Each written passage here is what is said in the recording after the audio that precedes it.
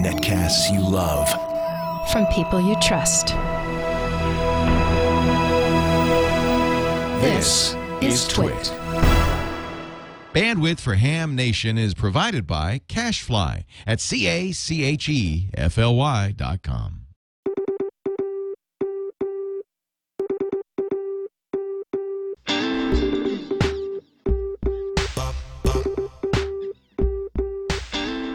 This is Ham Nation, episode number 9, July 19th, 2011. Carole Perry teaches ham radio in the classroom. Hey, everybody. Welcome to Ham Nation. Clearly, I am not Bob Heil. Bob is out at a convention or a show or something, probably peddling microphones or dispensing wisdom. I am Gary Pierce, KN4AQ. Some of you saw me a couple weeks ago on the Field Day show. I am the producer of the amateur radio video news series of documentaries and seminars that are available on DVD at that address. There's your fingers, right? That address right down there. I've also written some articles for QST. You've been seeing my byline now and then. And I've been a columnist at CQVHF. I think I may be the most famous ham radio operator you have never heard of. And I've got some big shoes to fill tonight, sitting in here for Bob Heil. Appreciate his trust in me to not destroy the program, at least hopefully not. Fortunately for me, I have help. Gordo is sitting out there on the West Coast ready to go. And hello, Gordon, WB6NOA, KN4AQ. How copy? Over. I hear you great. KN4AQ, the voice of tonight's Twit. This is WB6NOA, and hi to everybody on Ham Nation. Gordo here, and we have great news. Boy, the pressure is off. Leo has passed his examination with flying colors. We heard that he took the exam just a couple of days ago and did very well on his Element 2 Technician Class examination.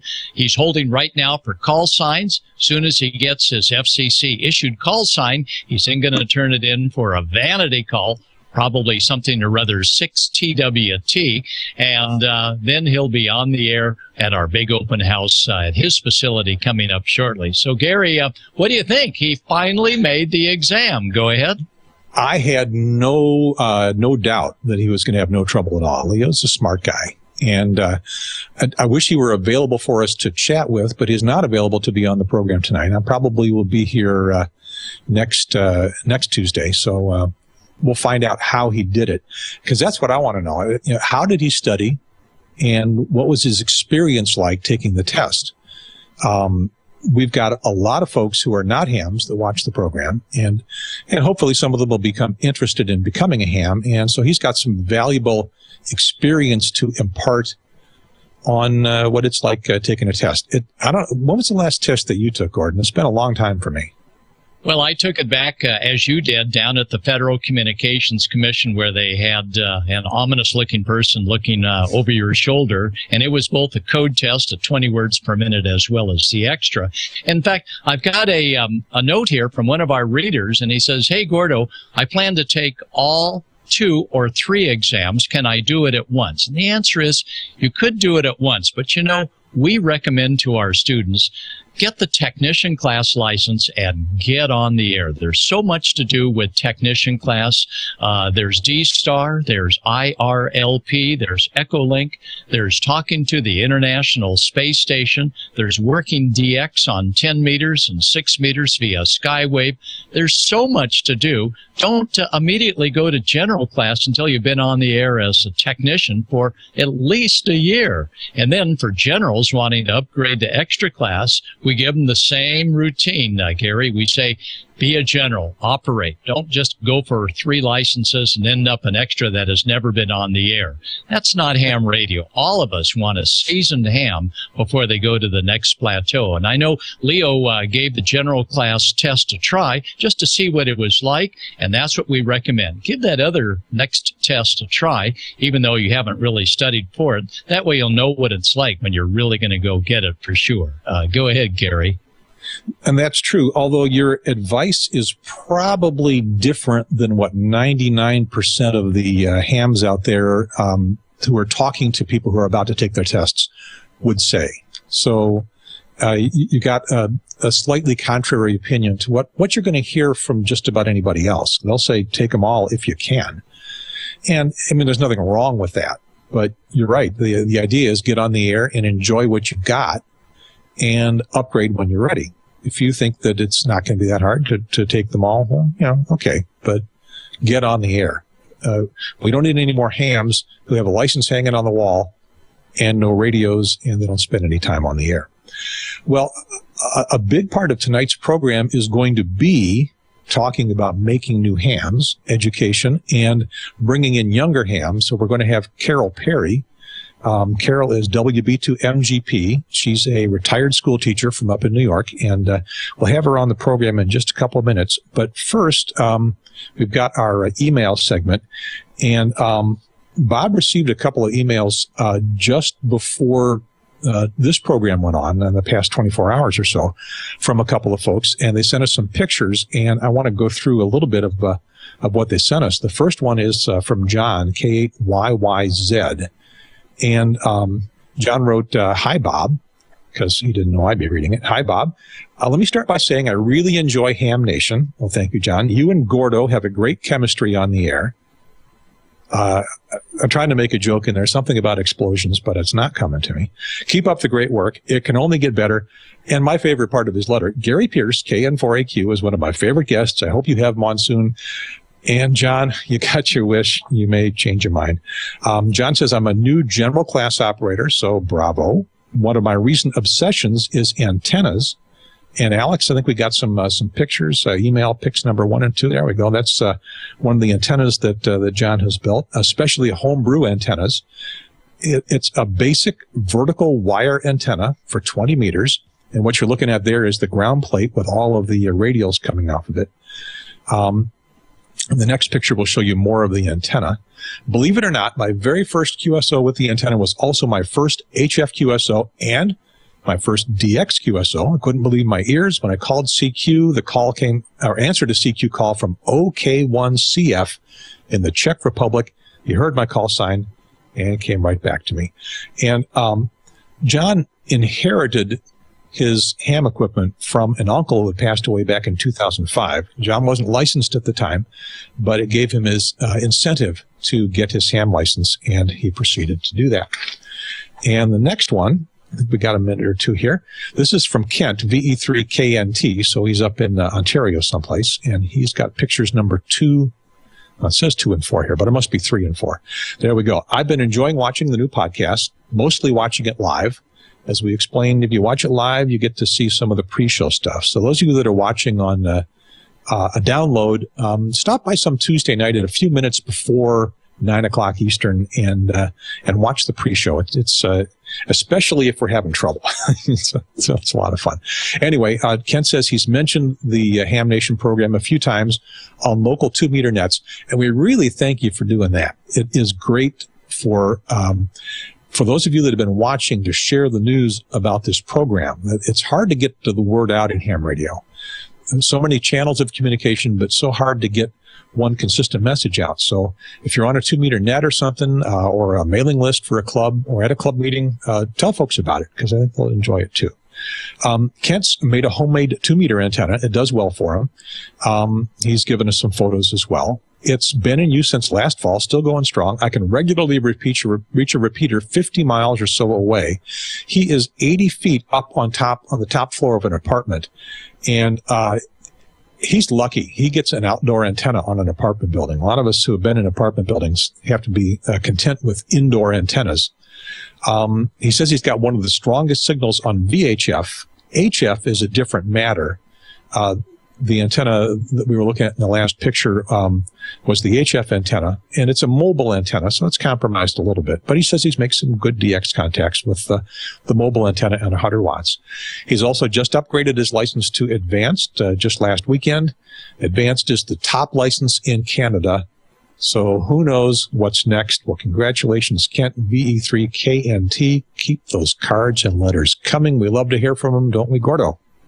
We do, and that is terrific. My last little card was, what in the world is that red ball on your desk? This is a barometric pressure weather ball, and as the pressure builds up, the water in the outside tube begins to descend with a high-pressure system moving in. And this is what I use to monitor for a tropospheric duct between here and Hawaii, which we had 2 days ago on the 2-meter and the 432 bands. Well, I can't believe that you were sitting here talking on Ham Nation when the band was open to Hawaii. You are jaded. You've done this way too much. Well, that was my downfall. When I went to transmit, I took myself out of Ham Nation by killing the connection on the camera. So I won't transmit again, I promise. And, all right. Well, I think it's almost time that we're going to bring in WB2 Mighty Good Professor. That's what we call Ms. Carole Perry. I had the opportunity of speaking to her classroom in Staten Island about 10 years ago, and I knew that she would still be going strong with ham radio education for kids. So, Gary, I'm going to let you go ahead and do the official introduction, but let me tell you, here is a lady that, with the school system, also representing Radio Club of America, for which I'm a fellow of RCA, she does a fabulous job in bringing more kids into ham radio. Gary, over to you. All right, well, let's go immediately to Carole Perry, WB2MGP. Hello, Carrie. Can you hear me now? Yes, I can. Hi. Good evening, Gary. Good evening, Gordo, and to everybody who's listening. Well, Carole, first of all, I want to get a little bit more of your background.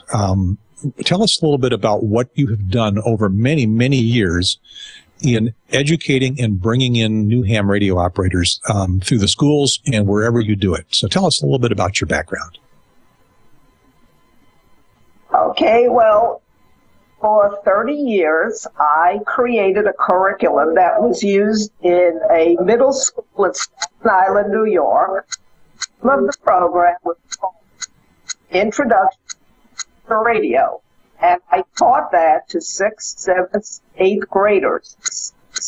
It was not as a licensing class. This is merely a fun way to use the radio to expose the kids to technology and all the fun that if they wish to pursue that they could get into, they did choose to get a license.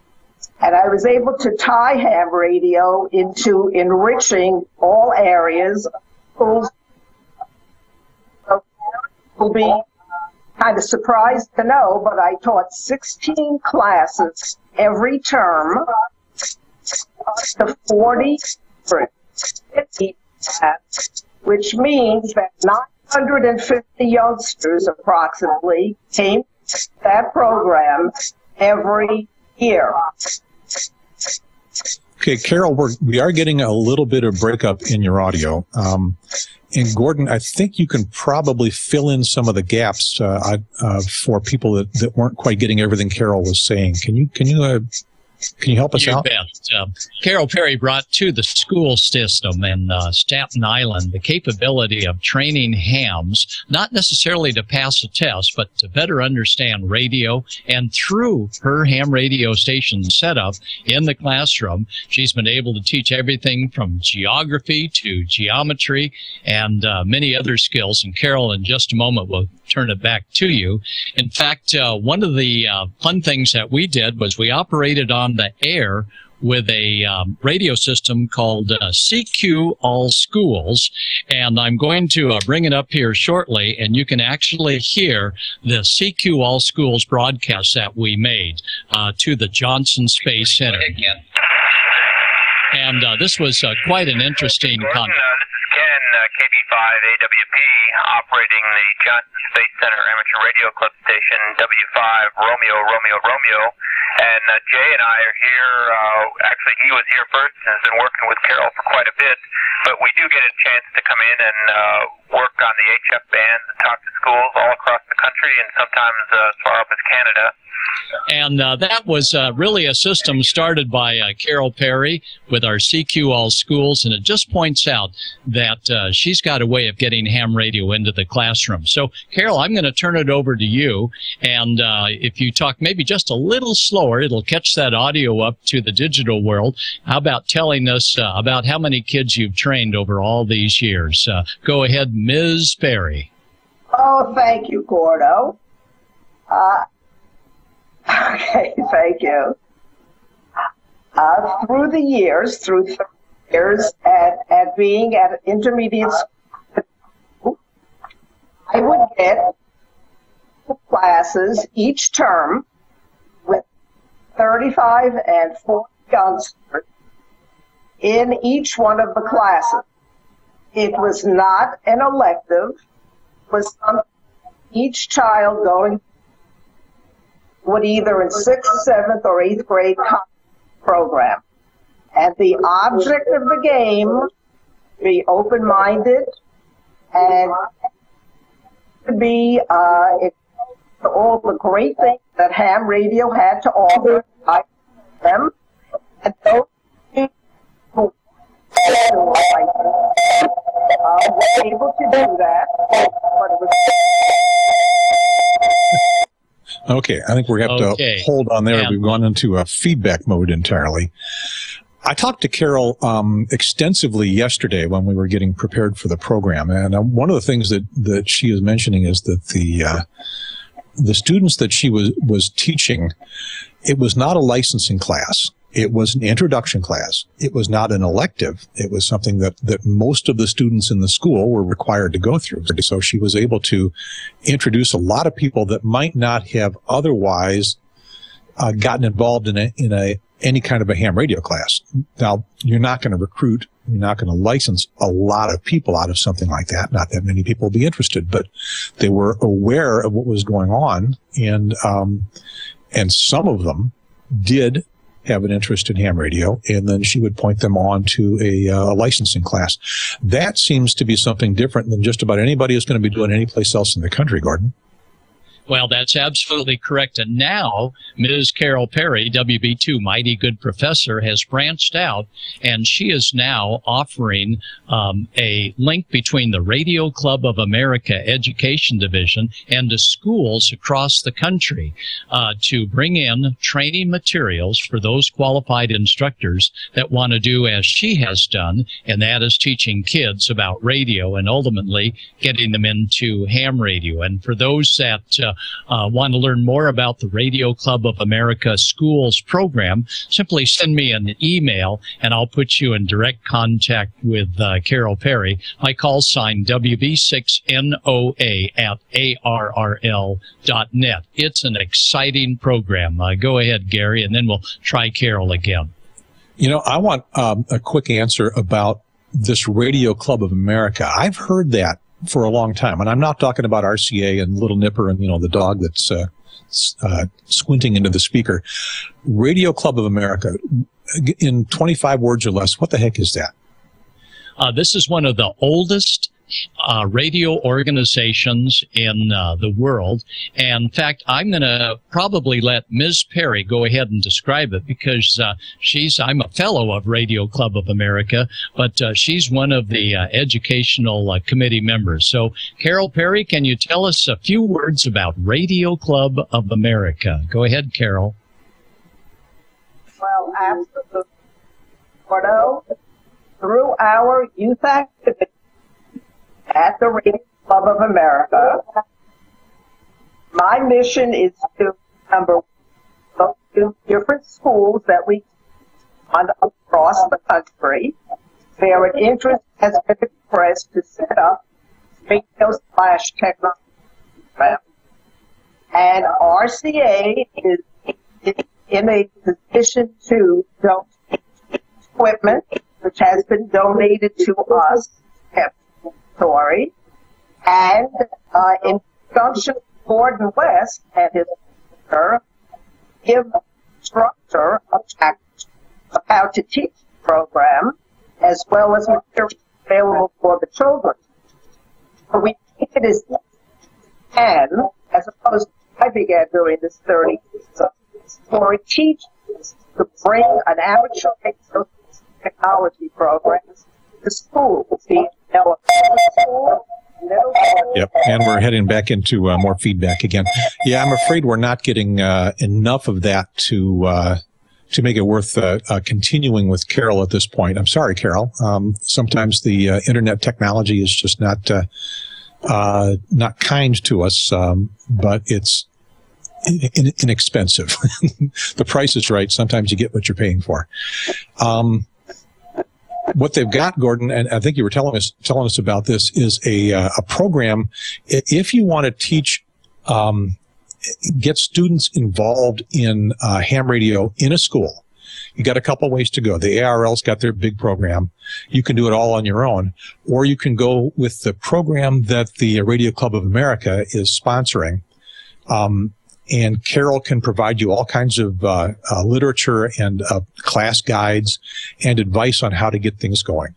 A variety of ways. It can be an in-school class. It can be an after-school activity. It can be a full credit course. It can be an elective. A lot of different ways to structure putting a ham radio class into a school. She can give you some ideas on how to contact the school, what to tell them, how to get the school interested, which they should be, especially if you're offering them something that is not going to cost them money. And I don't think this does. So contact Gordon, and Gordon can put you in touch with Carole. And we definitely need to get more ham radio operators and young ham radio operators. Along that line, Gordon, you work with kids all the time. I was licensed when I was 15. You were licensed when you were very young, but that was a long time ago. What's ham radio like for kids today, and what are kids in ham radio like for those of us that haven't encountered that a lot? Well, certainly the big turn on for kids in ham radio is computers and the ICOM D-Star system, as well as IRLP and Echolink, APRS, automatic position reporting system. These are sort of gee whiz things that kids really gravitate to. But what really gets them excited is they can make a transmission, and they don't realize it until after a whole bunch of kids come back that it's like a party line where everybody is listening. And this is a big turn on because now they can do their own stage show via ham and have everybody listening on the repeater or on some of the WIN systems that are linked throughout the country. They have quite an audience. So kids are really taking the ham radio. But again, it takes that exposure that Ms. Carole Perry or myself or yourself and other instructors will give them. And we're doing that at our local county fair. Also, Boy Scouts of America with their Radio Merit Badge is another great way to get scouts into the next step, and that is Radio Merit Badge, and then that entry-level technician class license. What is one place you were going was that what will interest kids today is not what interested us when we got on the air. Maybe operating CW, maybe operating voice. There wasn't very much else. I mean, we had teletype. We didn't have packet. We didn't have anything else digital back when I got on. But I was amazed. I considered it all magic that I was just able to talk into a microphone or send Morse code on a key and communicate. Just being on the radio was total magic for me. Not now. Nope. The magic of making a long-range contact via skywaves, I'm afraid, is not really magic to kids. They can do that with Skype and many of the other internet modes. So that's not a big thrill. But we still try and turn them on to the fact that, hey, this is free. This is wireless, and you've got a ton of people listening, more than just a closed-in conversation that you might have on an internet chat room. Well, the chat room is pretty much like ham radio. You post something and everybody gets to see it. So these are some of the fun things that we do in ham radio, and it's real time. It's not texting. This is real-time voice. Go ahead. I'm looking at the chat room, and one of the fellows is asking about university clubs. He says his university club is dying. Do you do much with the folks at the college level? We certainly do, and I appreciate that comment. But it really takes an active one-person team to get either a high school going or a university ham station going, and they really have to pull out all the stops to keep that enthusiasm up. And I think that with the IRLP and Echolink, it's pretty neat for hams to be able to experience a conversation all the way around the world via the internet and the WIN system or many of the other systems that tie into the internet, and they turn other folks on to this. But it takes that one hot spark to get things flaming up at universities and down at high schools, like which Carole Perry is doing so well. Well, that's the case in almost any endeavor in ham radio and probably many, many other things, that if you've got one or a small group of individuals who are really enthusiastic and dedicated, you can bring more people in. But things don't spontaneously generate. It doesn't just happen all by itself. And that one person, if they do it long enough, well, Carole seems to have been doing fine for a long, long time, but that one person can sort of burn out. So they'll need help, maybe even replacement. We've got a university club here in the Raleigh, North Carolina area, North Carolina State, and it has been active and it has been inactive off and on. And right now I think it's kind of dormant. And I think that's probably the case for a lot of schools. So, and what they're missing is that spark plug, someone to just keep it moving, keep it going. My peanut gallery is shaking their head here. One of them is a student at NC State, and it's like, yeah, I wish the club were going, but the club is not going. So you're not alone. It's been a problem, and it's a usual case. So many other things for the attention of someone who's interested in communication. In the 60s, the 70s, in through the 80s, before the surge of the internet, we had personal communication almost to ourselves, and we don't anymore, and we need to tell people what is different about us. And Gordon, I think what's really different is that our wired connection ends at the antenna on top of our house. We do have internet-based systems, but they're not predominant to ham radio. They're not what we really rely on. No more wires after our signal reaches the antenna, goes up through the ionosphere or across the atmosphere to whoever we're talking to, and nobody else's system is required. So that, to me, is still the magic and the excitement of ham radio. So let me give it back to you, Gordon, for one more comment, and then we will turn over to George and do some smoke and solder. Okay. Well, I agree. It is that magic wireless connection. In fact, at our local county fair, we have just scored the ICOM IC9100. Now, take a look at this. I got it back here, all set to get, it's a goodie. And we're going to put that in at the fairgrounds, not so much for the people that don't know ham radio to admire, but for those hams that have been, well, not real active in going to the county fair and working the ham booth, but going, oh, man, now that you got a new piece of equipment, I'll be on down there. So I install it tomorrow, thanks to ICOM for getting that down just in time for our 1 month, 1.5 million people attending the Orange County Fair. And this radio will be the showcase radio, and you're right, we'll try and convey that magic of wireless. I've long wanted to have ham radio involved in the North Carolina State Fair. That we don't have a county fair here. We have the state fair in town. And I've always thought that would be fun. For a long time, we tied up all our hams here with communications for the Red Cross. We were their dispatchers, and that used up 2 hams per 4-hour shift for the whole day. So a lot of hams involved in that. Now we're not doing that. They're all on their 800 megahertz system, and maybe we can squeeze in a ham station at the state fair. Never hurts to play with ham radio where the public can see what's going on and get some promotion out there. Well, Bob Heil started a segment a couple of programs ago that he calls Smoke and Solder. And, well, I think Bob realizes that Bob does a good job of creating smoke and doing solder, and something that I don't particularly do very much myself. He decided that he would outsource smoke and solder, and he found someone who knows all about how to do that. That is George Thomas, W5JDX. And let's see if we've got our Skype connection up with George. George, there you are. Can you hear me now? Yeah. Hey, Gary and Gordo. Good to see y'all tonight. I'm not hearing my audio back. Am I on? You're on. You're loud and clear. Gordon found, Bob found you on another internet podcast program. And I want to give you a chance to promote that a little bit because you guys are still doing it. You've been on for years and years. Now, Ham Nation is brand new. And one of the differences with Ham Nation is that we do have a live broadcast, although you can pick it up later on if you missed the Tuesday night live broadcast.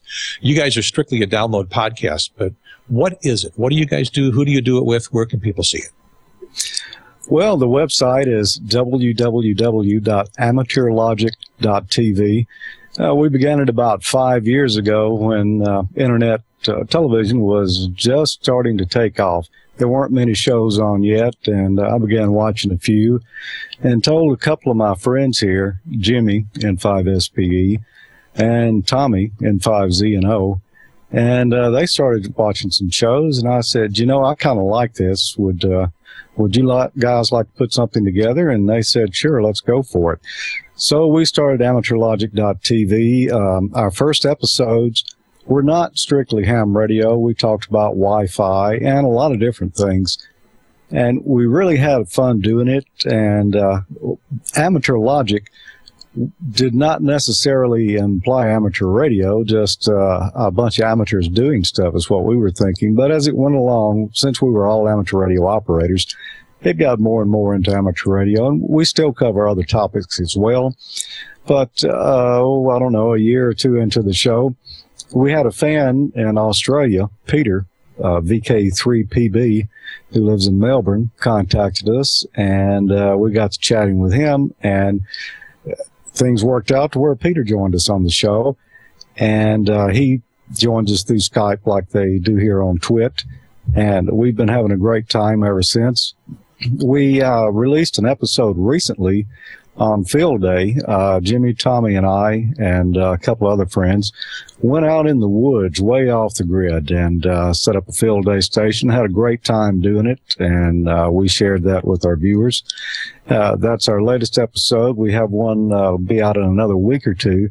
That's going to involve a balloon launch and amateur radio tracking through several different modes, and that's going to be real interesting as well. Your programs run, about 45 minutes to an hour? Generally about 45 minutes to an hour. That's what we target. We try to break it into 10-minute segments so we don't put too many people to sleep. But, it's covered a wide variety of topics from amateur radio to computers to photography and, just about anything any of us guys likes to do. We show it on there. And most of it's, I think, the viewers here would find interesting. So it's at amateurlogic.tv, and it's a free download. And so try that. If Ham Nation doesn't give you all of the ham radio television that satisfies you in any given week or so, try amateurlogic.tv. And I guess you would call it irregular. It's not every week, not every month, but almost every month. Yeah, our target was every month, and we did a good job of hitting it just about every month for 2-3 years there. The last year or so, we've been a little slower on it, but we're trying to get back into the role again and target 1 month again. It's a lot more work since all these are pre-produced and the videos have to be edited. It can't be switched live like it is here. So it takes a good deal of time. And then all of us are located in different areas, and Peter's even out of the country. So it takes a while to get it together. But we'd encourage everyone just to check amateurlogic.tv ever so often, see if there's a new episode, or join our Facebook group, and you can get information there as well. Good deal. Well, I know about what it takes to produce a program that is edited, because all of my stuff is edited, and there are months between when I go out and shoot something and get it turned around and released. And so I know how that works, and I have no idea how you guys accomplish as much as you do, as often and as fast as you do, because there's no way I turn stuff out that fast. So congratulations. And now it is time to produce some smoke and solder. Let me do an audible here and check with Alex back in the control room. Alex, were we able to acquire that video that we've been talking about? We have the video. All right, George, I'll turn it back to you for an introduction. Okay, here's a segment I did in episode 9 of AmateurLogic.tv. It was titled How to Solder Like a Pro. One thing I want to caution you about is always disconnect the power from whatever you're going to be soldering. You do not need to be soldering on something that has electricity applied to it. Not only will you damage whatever it is you're trying to solder, you'll likely hurt yourself as well. What do you need to solder with? Well, first thing you're going to need is a good soldering iron. Not necessarily the cheapest one that you can find at Walmart. You want one that's going to provide good, even temperature, preferably one that's thermostatically controlled. Most of the ones you find at Radio Shack are fine, and those that you'd probably order from an electronic supply house are fine. If your iron is too hot, then you're going to end up doing more damage than you are good. So choose the right soldering iron for the job. I prefer to use a soldering station for most jobs, and this little unit right here is around $50. It's available from Weller.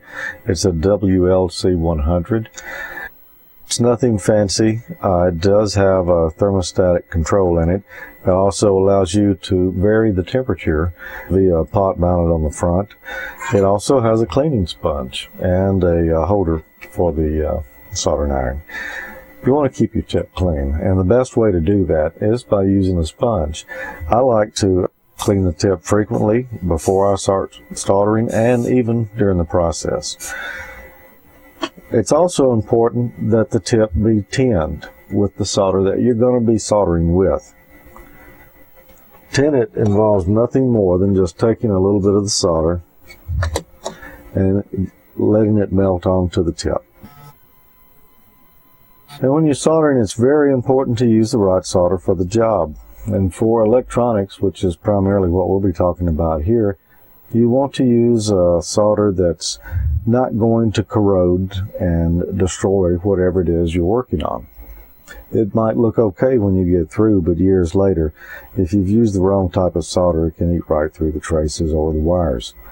Now, I like multi-core solder. It's safe for electronics. It's rosin or Ezrin based. It's not acid core, and that's one thing you want to be careful of, is never use acid core solder on electronics. Some solders are solid wires. This particular one is hollow and has the flux inside. Now, what's the flux for? Well, that helps the solder stick to the metal better. Without the flux, it won't stick. If you've got a case of a connector or a large piece of metal that you want to solder, by applying a little extra flux to it, you can get that solder to flow much quicker, and you don't burn up whatever it is you're trying to connect to.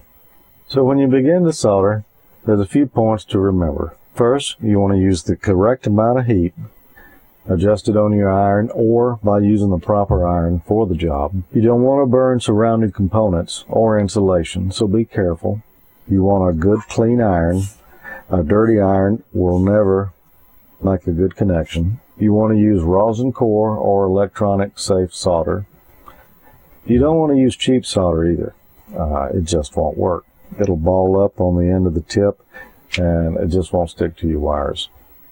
I like to use multi-core or Weller, Kester. You can use a Radio Shack solder. I understand that it is better these days. Now, not every metal will hold solder, in particular aluminum won't. So we've tinned our iron. It's ready to solder. The next thing we'll want to do is tin the material that we'll be soldering. The reason that you'll want to tin wires is to not only make them stick quicker to whatever connector or other wire you're soldering it to, but also it'll melt back some of the insulation that's on the wire so that you don't do it when you're actually trying to solder the connector. It's pre-shrunk, more or less. As you can see, I put my iron on the wire, and then we touch the solder right to where the wire and the soldering iron join. We don't put the solder on the iron and then put it on the wire. We actually want to heat the wire and allow the solder to soak directly into it. We also don't want to leave too much solder on the wires, just enough that you've got them coated good. Now when we stick these to a connector or to another wire, they will bond much quicker, so we won't burn up the connector that we're trying to solder to. To avoid overheating the connector itself, it's often a good idea to tin the connector before we actually begin soldering the wire. We'll do that by just applying a little solder directly to the metal of the connector and just allowing it to flow along. Now when we stick our wire through and solder it, it takes very little heat to actually make it stick. The solder just runs right to the wire. It's very important that you don't move the wire or the connector until the solder has thoroughly dried. Otherwise, you'll have a bad joint, what's often referred to as a cold joint. Typically, a good solder joint will look shiny. A cold solder joint will look dull and will even break when you pull the wire. When soldering to a PC board, it's very important that you don't allow the solder to run between the traces. You want to use just enough solder to make the connection you intend, and no extra to flow over and create problems. So I put the iron to the board and the wire, and then I apply the solder right to where the two meet. Now I can cut those two wires, and there I have a good connection, and there is no solder bridge between the two connections. This is what you want to avoid. Now, if you have too much solder on a board, there's a couple of different ways to get it off. One is by using a device called a vacuum desoldering tool or a solder sucker. You cock the device and put the tip to the area after you heat it up, release the trigger, and it sucks the excess solder away. Now, another popular method of removing solder is with solder wick. It's just a braid with some flux in it that you can buy at Radio Shack or electronic supply store. You put that over the solder, heat it up with the iron, and the solder actually melts and soaks into the braid. So when you remove the braid, you take the solder with it. I hope you've enjoyed this brief look at soldering today. This was just an introductory lesson to get you started. Now get you some materials and start practicing, because the more you practice, the less opportunity you have to mess up something that's really important. Oh, that is great. George, that was terrific. Oh, thank you, Gordo. You know, I like to solder. I always have since I was a kid, and I hope I can get somebody else enthused about it. That is great. You have a challenge in me. My first soldering experience was back in about maybe 1963 or so, 13 years old. My dad bought my brother and me a pair of Night Kit CB walkie-talkies. It was the model C100. For those of you of a certain age and can remember back then, the C100, it was a little blue plastic one-channel super regen receiver. It was a kit. It came with a fairly big circuit board, or a small circuit board, but big components on it. And my dad had a Weller 120-watt soldering gun. I think what my brother and I did was pretty much coat the entire circuit board with a layer of solder. Of course, nothing worked. There it is. My dad took that back to the Radio Shack store and showed the salesman, and they took our guts out of the case, put in some brand new guts, charged my dad pretty much what it cost him again originally, which I think back then was about $10, which in 1963 bucks was something, especially for a 13-year-old kid. And we were happy. We played with those radios for minutes before we got tired of them. And that's not my last experience with solder. I've built a few successful kits, but you haven't sold me yet. Work on me a little bit more. Well, my first experience, Gary, was with I'm not sure what you call it. Maybe it was used for roofing or something, but it was this huge iron that my father had is probably my grandfather's. It had a big, long tip on the end of it. It was about an inch square all the way around, then came to a point. And you stuck this in a fire to heat it up. And I tried using it on Sounds an like eye. a blacksmith. Oh, yeah. And I didn't do much good with that. It really didn't work out. And then I bought a cheap soldering iron at a discount store, and I could only ball up solder on the end of the tip. It wouldn't stick to anything. And eventually I got a decent iron and some decent solder. And that's a big part of it right there, is getting a decent iron and good solder, because otherwise it's kind of futile. I've got one more quick soldering story. I worked at a television production company back in Chicago, and I was down in the shop with the chief engineer, who was George, W9AUM, another George, and we were having a duel. I had a hot soldering iron plugged into the wall, and I'm not sure what his weapon of choice was, but he reached over and thought he was being clever. He unplugged my soldering iron. I held up the soldering iron and said, "George, this is still going to be hot for a while." And he realized I had won the battle. A couple of questions came in off the chat room. First of all, you had a lot of Weller stuff in there. Do you have a specific brand that you prefer? Well, I've used a lot of Wellers over the years. They are real popular, probably the most popular one out there besides maybe Unger. I've used a number of the Radio Shack ones. They were actually made by one of those two companies and just had Radio Shack stamped on it. But, you know, any good name brand is probably okay. I've seen a lot of cheaper soldering stations at the various parts distributors recently, and they look pretty good. The main thing I look for, though, when I go to look for new soldering iron is something that I'm going to be able to find tips for in the future.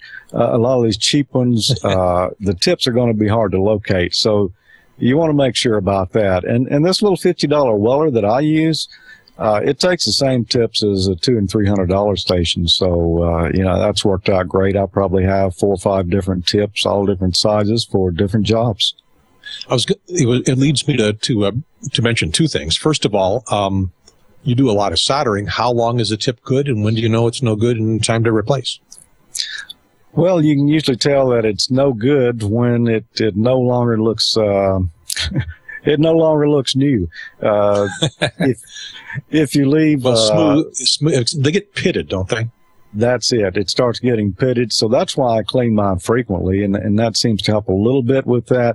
But once it starts bending or getting some little pits in it, it's time to throw that one out and go for a new one. And I would like to mention that in this video, there was a good bit of time compression in there, that your actual soldering speed may vary. Okay, the next question then is, one size does not fit all. You got a bunch of different tips. How do you pick what size to use for what job? For PC boards, I use a fairly small tip. I hesitate to say the size, but you know, one that's about the size of the connection I'm going to try to make. I don't want one that's too wide, like perhaps a chisel, because then I'm going to get over into other areas of the PC board that I really don't want to heat up at the same time. So you want to be probably using a tip that's just small enough for the job. Now, I have some really fine port ones that I would use for surface mount soldering. And then if I'm going to be soldering a connector, I might go to a wider one, like, I don't know, maybe up to 1/8 of an inch wide to do a connector with. And just keep several around and experiment with them, and you'll eventually learn which one works. Okay. Finally, a lost art, soldering coax connectors. Now, that'll be a show in itself, but the irons that you've been showing are not appropriate for soldering coax connectors. It didn't look like to me. No, they weren't, and this is probably what you want to do coax connectors with. I know Gordo has one of these. Bob has one. It's a Weller. This one's just 140 watts, and that one's plenty to do the job with. You can actually solder them with the soldering station if you turn the temperature up all the way, but it does take longer. The thing that's good about these, you know, for bigger stuff, is if you don't have a tip, or if yours gets worn out and you're in the middle of a job, you can just go cut you a piece of copper house wiring and form you a new one. Huh. I Way didn't too clever. know that. So somebody in the chat room was also mentioning never solder something above your hands. Don't solder, or any part of your body, I guess. Don't solder up there. That can be quite a problem. Yeah, and I've got the scars to prove it. Also, I noticed someone in there said, don't wear shorts while you're soldering. That's an excellent tip. And back in the days when we used to wear the mod pants and nylon and such as that, you really don't want to drop solder on something like that. Well, you always knew the engineer had been doing some soldering when his nylon shirt had a little burn mark in it.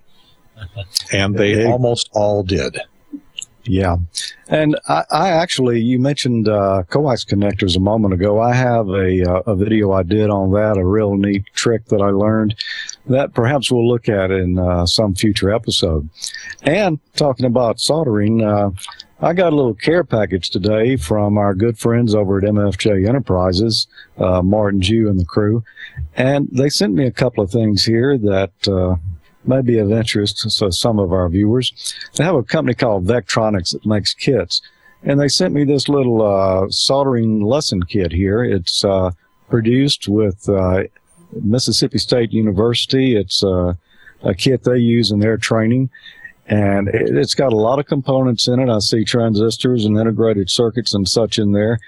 And this sounds like something that some of our viewers who are just beginning to solder might be interested in. So I'm going to talk with Bob this week and see if we can't figure out some way to give this away. Oh, cool. Free prizes. That's what we need in a program to make it popular. Free prizes. Gordon, what have you got for us to give away? All right. Well, maybe how about an IC 9100, and I'll be the first in line. It's a little heavy to give away, but thanks to Martin Jew with MFJ. MFJ is very generous in supporting kids and all the programs that they have. So big thanks to Martin. I'm giving away 2 questions for those practicing for passing the technician class exam. The 4th element is amateur radio practice, only 2 questions on your upcoming tech test, and they're easy ones, like what happens if you set the mic gain too high? And the answer, of course, is distorted output.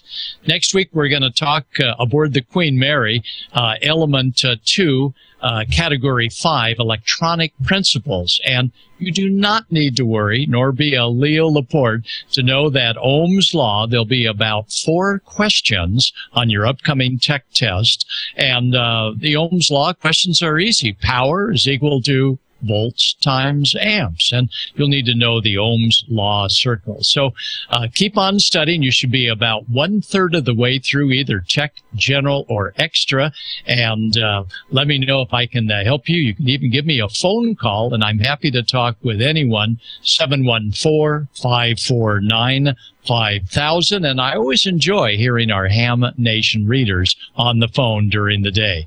All right, Gary, back to you. And George, thank you. I am wearing shorts, so I promise I won't take out my 250 Weller and do a PL 259. Always recommending that you use Teflon insulation on the PLs. That way it won't distort if you get that center pin a little too hot.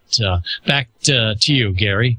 And I guess I'd recommend also the safety glasses, because a little blob of solder can just kind of erupt and explode in your face, and that would be uncool. George, thank you very much. Smoke and solder. We're going to let you sign off here. Well, Gary and Gordon, thank you both. I had a good time tonight. I know we had to fill a little extra time because of the problems we had with Carole's internet connection. Hopefully, you can get her back on sometime in the future. I look forward to seeing everyone next week. Until then, 73. Okay, George, thank you very much. Go ahead, Gordon. Yeah, just 73, George, and keep that smoke smoking with that solder. Yeah, maybe I'll solder something again. I'm adequate at soldering coax connectors, but I'm surprised at our radio club.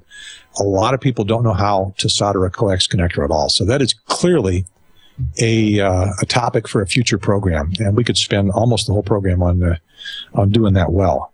If you were to look at the coax connectors that I have soldered, you could go through my history as a ham and all the coax connectors around and figure out which ones I did. I make the same mistakes on every one of them.